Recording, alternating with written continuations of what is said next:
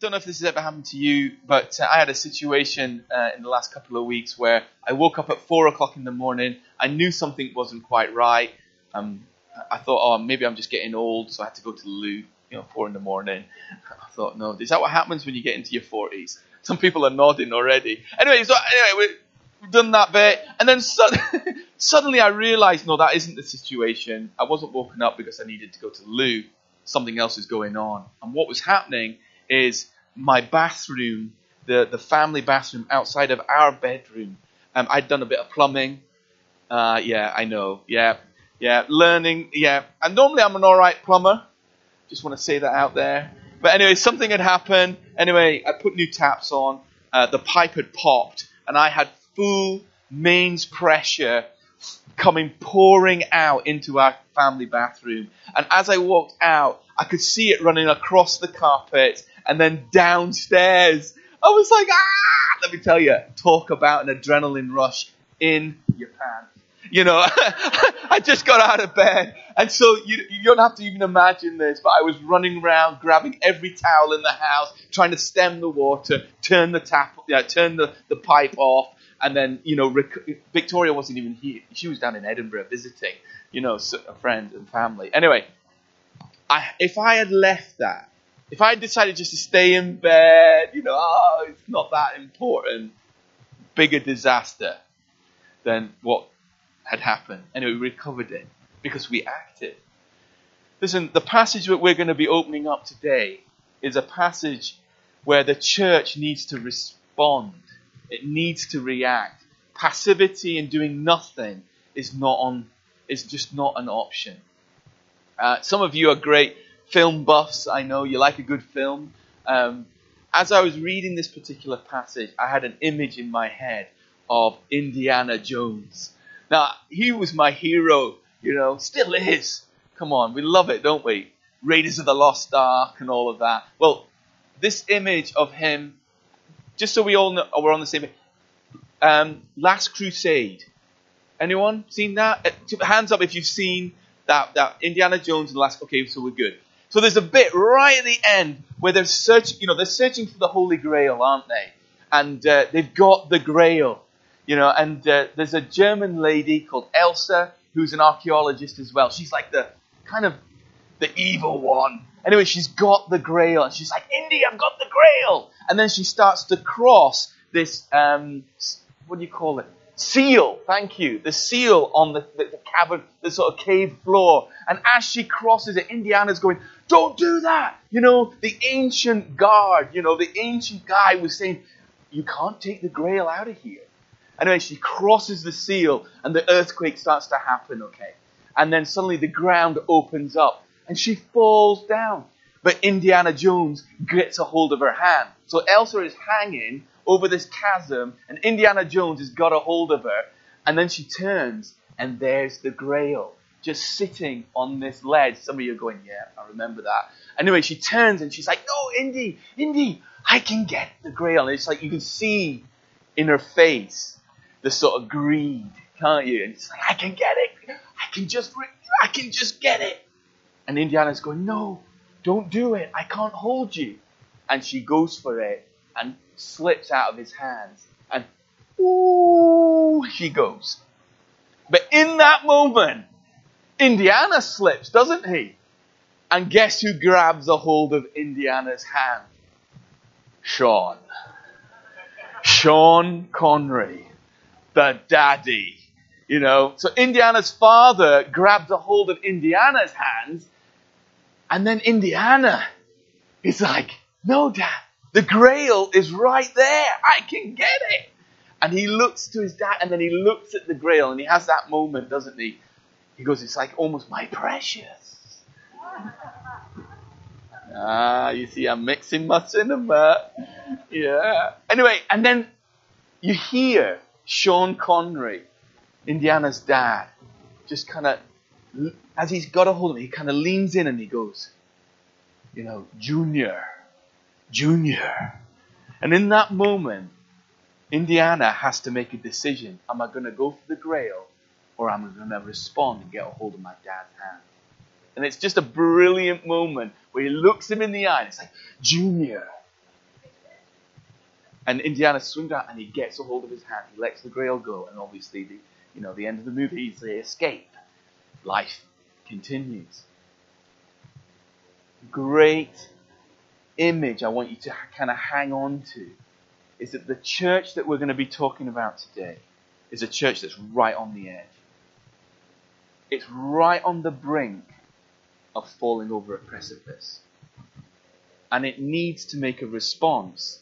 And so as we go through this, there is a moment in it where the Father is extending a hand to the church. But the church has to respond and get hold of it. Okay? So it is, we've been talking a lot about love this morning. That God is a God of love, which He is. But He is also a God that doesn't want to see the church run into error. And He will come and bring a challenge, and He will bring a rebuke because He loves us. Okay, so should we read it? It is a bit of a tough passage. It is a tough kind of moment. It's the toughest letter actually out of all of the 7 that we've been looking at. So Revelations chapter 3, we're starting at verse 14. To the angel of the church in Laodicea write these words. These are the words of the Amen, the faithful and true witness, the ruler of God's creation. I know your deeds, that you are neither cold nor hot. I wish you were either one or the other. So because you are lukewarm, neither hot nor cold, I'm about to spit you out of my mouth. That's an image, isn't it? You say I am rich, I have acquired wealth and do not need a thing.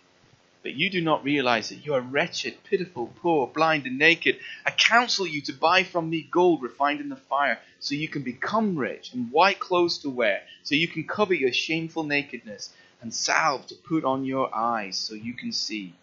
Those whom I love, I rebuke and discipline. So be earnest and repent. Here I am. I stand at the door and I knock, and if anyone hears my voice and opens the door, I come in and eat with him and he with me.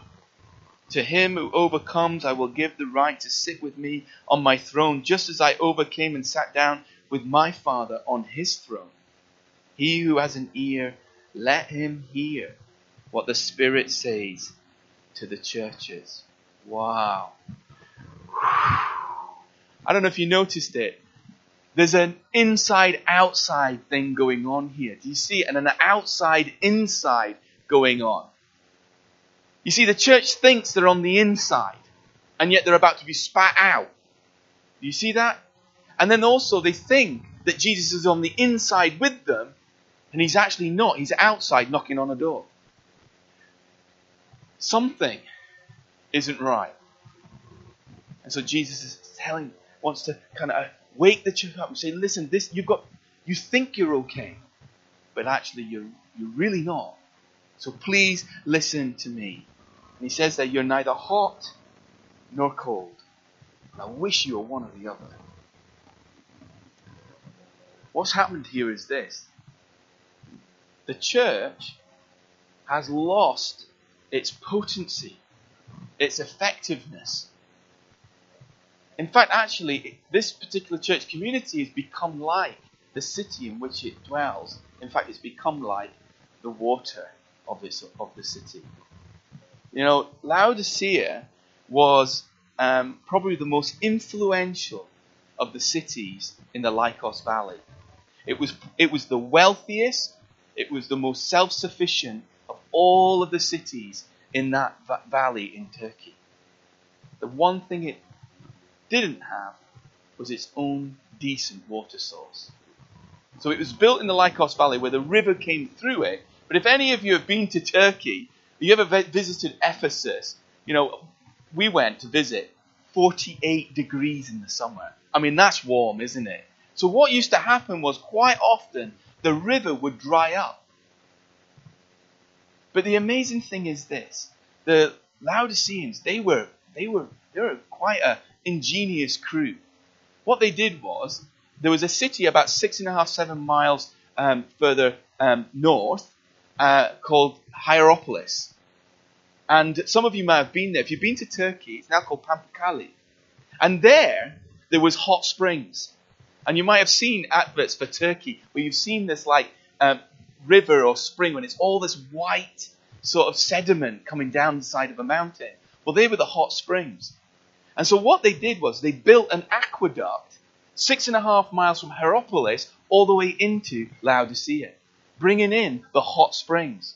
Now further south was Colossae. And it was a city just south of, just underneath the mountains. So what they did was they built another aqueduct and they brought in freezing cold water from Colossae and they piped it into the city. The problem is this. By the time the hot water got into Laodicea, it was pretty much tepid and full of sediment. By the time the freezing, refreshing cold water of the mountains made it into Laodicea, and let's be honest, over 6 miles, and it's 40 degrees plus in the summer, it's going to get warmed up, isn't it? It's just, from lovely and cold to now lukewarm. See, Jesus is saying to the church, you have become like the water source of the city. You've lost effect. You see, hot water is great because it cleanses, doesn't it? It cleanses and it cleans. And ice cold water from the mountain, what does it do? Oh, I'm alive. I'm awake. Oh, this is great. It refreshes. Jesus is saying to the church, you're no longer one or the other now. You're not refreshing your city. You're not bringing a difference. We were singing Heaven Come to Earth, weren't we, earlier on? We're singing Let Your Kingdom Come. We were singing that. Well, actually, when you think about all of the descriptions in the Bible that talk about, the description of the church or of the kingdom of God, it's active and it's always making a difference. In fact, what it does is the church or the kingdom should then make a difference into the environment in which it is. But what's happening here is the other way around. The environment is actually changing the church. And to the point where he's saying, I don't like the taste of that. It's quite an image, isn't it? Making God gag. Wow. Listen, it was that image is like me half asleep and suddenly realizing the bathroom. The water is everywhere. In Matthew chapter 5, what does Jesus say about the activity of the kingdom of God? He says, you are the salt of the earth. I love it. You're the salt of the earth. What does salt do? Salt challenges, but it also brings the best out, doesn't it? Salt was there to clean wounds, to preserve values. That's why he uses this. But it also, salt affirms certain things and brings the best out in one another. That's, so there are things in culture that are good. And so where there is goodness in a culture, we're called to affirm it and to bring out the best in it. And at other times, we're called to challenge it by how we live. And so there is always going to be an ethical, moral ingredient to the way we live. He goes on and he says, you're the light of the world. And don't hide your light. In fact, he says a city on a hill cannot be hidden. And yet what seems to be happening here is the Laodicean church has become palatable to the world, but not so palatable to Jesus. Oh, so as I've been reading this, I've been just kind of reflecting on that and thinking, God, I don't want to be overly palatable to the world. And I certainly don't want to be impalatable to you. So, is there things in me where I'm making compromises? Am I compromising? Compromise never happens. I don't know about how it works for you guys, but compromise in my life, or in most people's lives, and pastorally, I don't think I've really encountered many people who have made really big compromises in their life, where they've gone from here and made a big jump and made it. Compromise seems to happen, tiny steps, degree by degree, over a period of time. You see, the cold water was refreshing, but as it was exposed to the temperature, the 45 degrees, it just got warmer, step by step, by step, by step, by step. So Jesus is just saying, church, you've made some compromises. We need to address it. And I think probably the reason why it's really tough on this particular church is because they are situated to be the most influential in that area. They are the wealthiest, they've got the most resources, and they're probably the most influential. And yet they're the least effective. And so sometimes when we have the most and yet we're the least effective, Jesus is not particularly pleased. All the other churches are having a tough time because they're doing the right stuff. Remember we talked about Smyrna a couple of weeks ago. They were being persecuted because they were doing the right stuff. And so they felt the heat of the world. These guys aren't. There is no persecution heat because they've become so palatable. Fascinating, isn't it? And so with great influence comes great responsibility. John Stott, the late great John Stott, writer, preacher, just extraordinary man. In one of his commentaries he says this. He said, "This is the letter to the church in the West." Wow. You know, it was a church, wasn't it? This was a real church with real people, a real community back in AD 65 or whatever. And yet, prophetically, it speaks possibly to the Western church because we have a lot, we've got a lot of resources, and can I just dare say, possibly we think we know a lot. And that was the other issue. You see, this church had become proud. And pride erodes effectiveness. Pride makes the church lukewarm. In fact, pride actually, just dissolves the potency of the kingdom. And so, this particular church, full of self-importance and self-reliance. We actually read it, don't we? In verse 17 there, you have a look at that. It says, "You say, I am rich. I have acquired wealth and do not need a thing." Wow, that's a statement, isn't it? Statement of self-sufficiency. We've self-built. And so what's happened is the attitude of the city has also permeated the character of this church. You know, the city of Laodicea was destroyed in AD 60 when Nero was Caesar. And in fact, a huge earthquake eradicated nearly all of the cities that we've been looking at, eradicated nearly all of them. Yeah. Emperor Nero offered help to help rebuild the cities of the Lycos Valley. Guess which city didn't want his help? Laodicea. Isn't that interesting? Others said, we need help from our divine Caesar. And so the resources of Rome were released to help rebuild these cities. Laodicea said, hey, we have lots of wealth. We have lots of stuff. We've got the knowledge. We do not need your assistance. And they rebuilt the city. Now, on one hand, that is quite remarkable.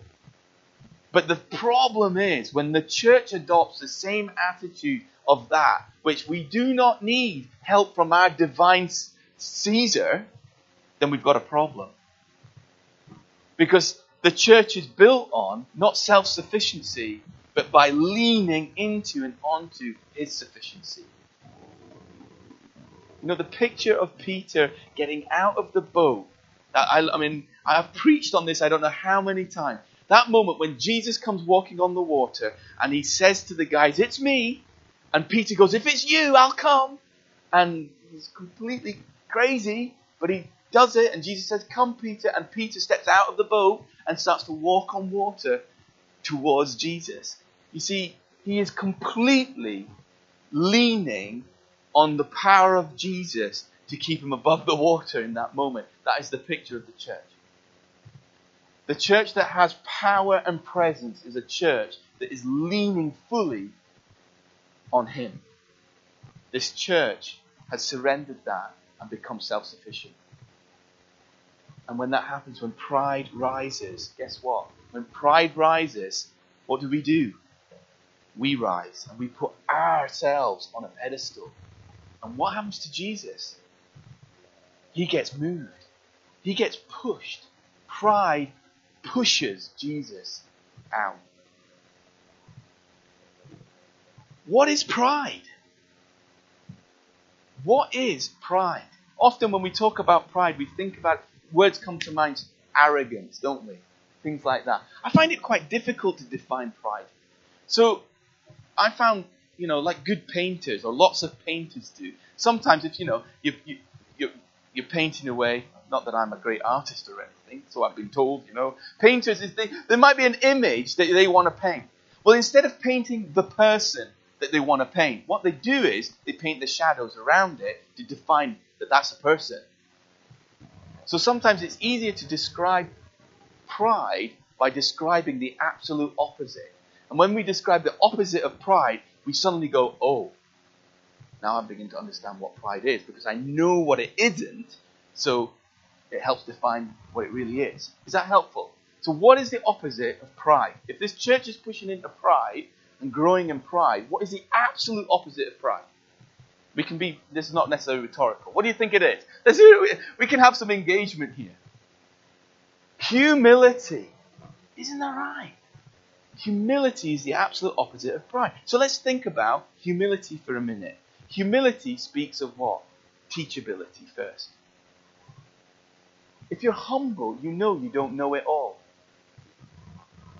Some of you know and have met Leslie Matthews. Leslie Matthews is a great friend of ours at church. We support what they do in Sri Lanka. They're an extraordinary couple. Planted churches. They've been persecuted. They've been shot at. They've worked with refugees. They've seen the most remarkable stuff, in their personal lives, and also they've seen hundreds, if not thousands of people come to faith. They've seen Tamil tigers meet Jesus, fall down on their faces and cry out to God for mercy. I mean, that is like, okay, these guys are proper. If you want to meet a proper Christian, you're meeting Leslie Matthews. Do you know one thing about Leslie? And some of you have noticed this, and we've kind of giggled about it. Everywhere he goes, he takes his iPad. Everywhere. And I mean everywhere. When he's on the bus, traveling, he's got his iPad. He's always making little notes. Some of you have seen him here, at City Church. When somebody else is preaching, he's there, he's taking notes. At the leadership conference, he's taking notes. I've seen him where he's had his juniors and his assistants speaking, and even having conversations with teenagers, and suddenly he gets his iPad out, he's made a note. I'm like, what are you doing? He says, always room to learn. Been in ministry 35, 40 years, planted churches. This is a guy, he's tiny. There's nothing to him. He's in his mid-60s, and his diary is like busier than most people I know. He's just like, if he was here today, he'd be sat there, you wouldn't even know. He'd be there taking notes. Because he's humble, and he's always willing, wanting to know more. Always teachable. Humility is teachable. Never says, I already know it. This particular church thought they knew it. Anyway, so that's part of it is teachability. Quick to serve. If you're humble, you're quick to serve, aren't you? You're like, yeah, I don't mind. There's no job I don't mind doing. I'll put the chairs out. I'll make the teas and coffees. I'll go over and do that. That's what humility looks like. Humility prefers others. It just does. In just about any context. It's sacrificial. Humility produces transparency. Notice that. The most humble people I know are the least guarded, and they're open. Because you see, pride hides stuff. hide stuff. Why? Because we don't want to look silly. Actually, we don't want to look weak. So we put the mask on, don't we? We're going to project a different persona. Humility does the absolute reverse. Makes us more transparent. Humility makes us courageous in our vulnerability. You see what we're doing? We're painting the shadow, right, to see what pride actually is. And as I go through that and I start to think about that, am I a sacrificial person? Do I prefer others? Do I sit in those moments and go, I'm not really teachable? I know that already. You see what I mean? And there probably is some stuff in me where pride rises. I don't want it to. Because it pushes him out. What an image that Jesus is stood outside the church community. Often this passage is used in an evangelistic context, and I've used it many times. Behold, I stand at the door and knock. I'm knocking on the door of your heart, and I want to come in. I want to put things right. I love you. Come and receive my love. Come and become a Christian. But that's a wrong use of that passage, even though we kind of do use it. It's saying, I'm outside the church. The creator of the universe. Look at the description of this. The Amen, faithful and true witness, the ruler of God's creation, is knocking on the door of his own church, saying, guys, I want to be in. You're pushing me out. I want in. I don't want you to let go. But if you continue. Wow, so what does the church look like without the head? Well, just have a quick look around, people. You might be really good looking, but I can guarantee this. Without Jesus, the head of this deal, we would be in a really big mess. Wouldn't we? Jesus is knocking on the door of his own church. And so it seems like this church has transferred their trust from the head and his resources to their heads and their wallets or their resources. They become self-sufficient. And as a result, they're actually not much caught. They're not being very effective. But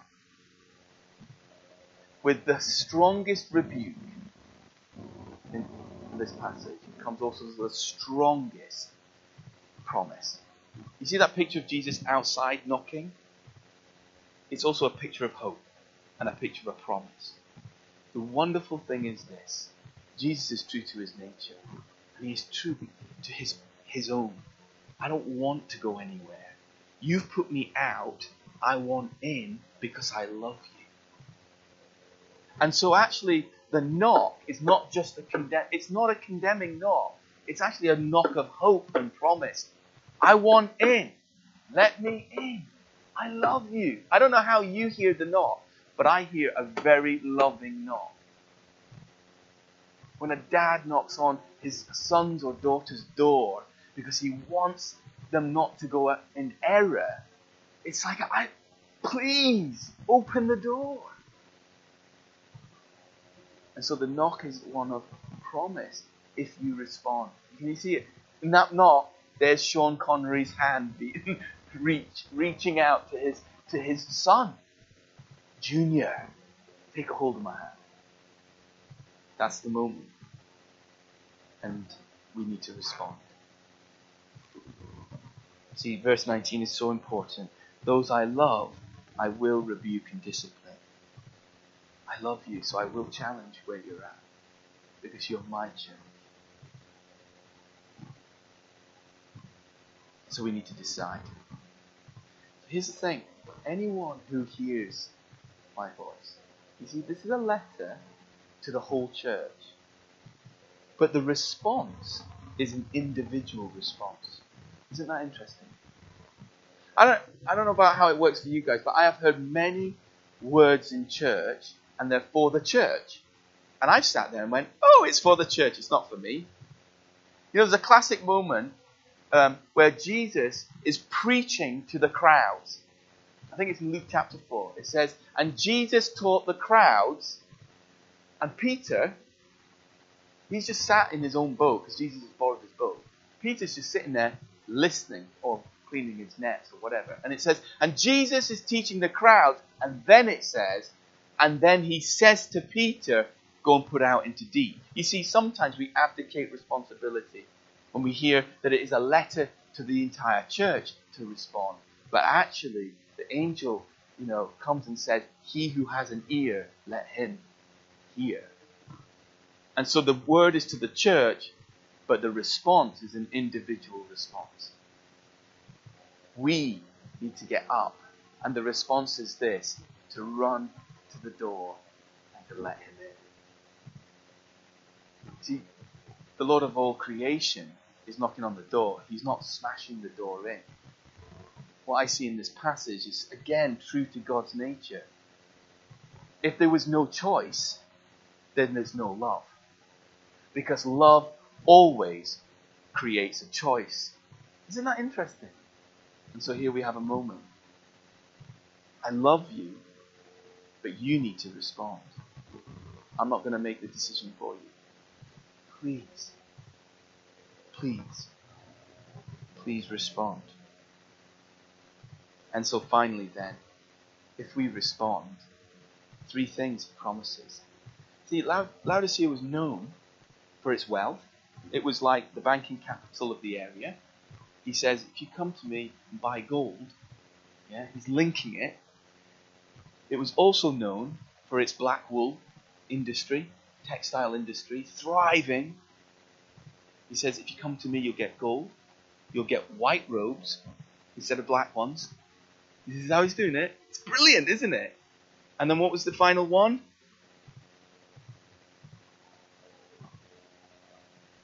Eyes. There was a budding medical university in Laodicea, and their speciality was this ointment that you put on people's eyes to fight infection. Isn't that incredible? If you come to me, listen, you're going to start banking, not in this world, but you'll bank on me. And I always come good. Isn't that brilliant? You've been dressed in black, but you come to me, you no longer need to cover your shame. White robes, forgiveness, eternal love. And you know what? Because your pride skews perspective on life, who you are, how you see the world, and how you see me. Your perspective needs to change. You need to get that eye salve, get it on your eyes. Actually, I'm going to provide that. Now, I'm going to touch your eyes and give you a whole new way of looking at the world. Isn't that brilliant? Listen, this is what Jesus is offering all of us. A new perspective. The riches of his resources. So that we become effective as Christians in our community. Jesus then applauds that. So how do we hear the knocking? It's one of promise. Why don't we stand?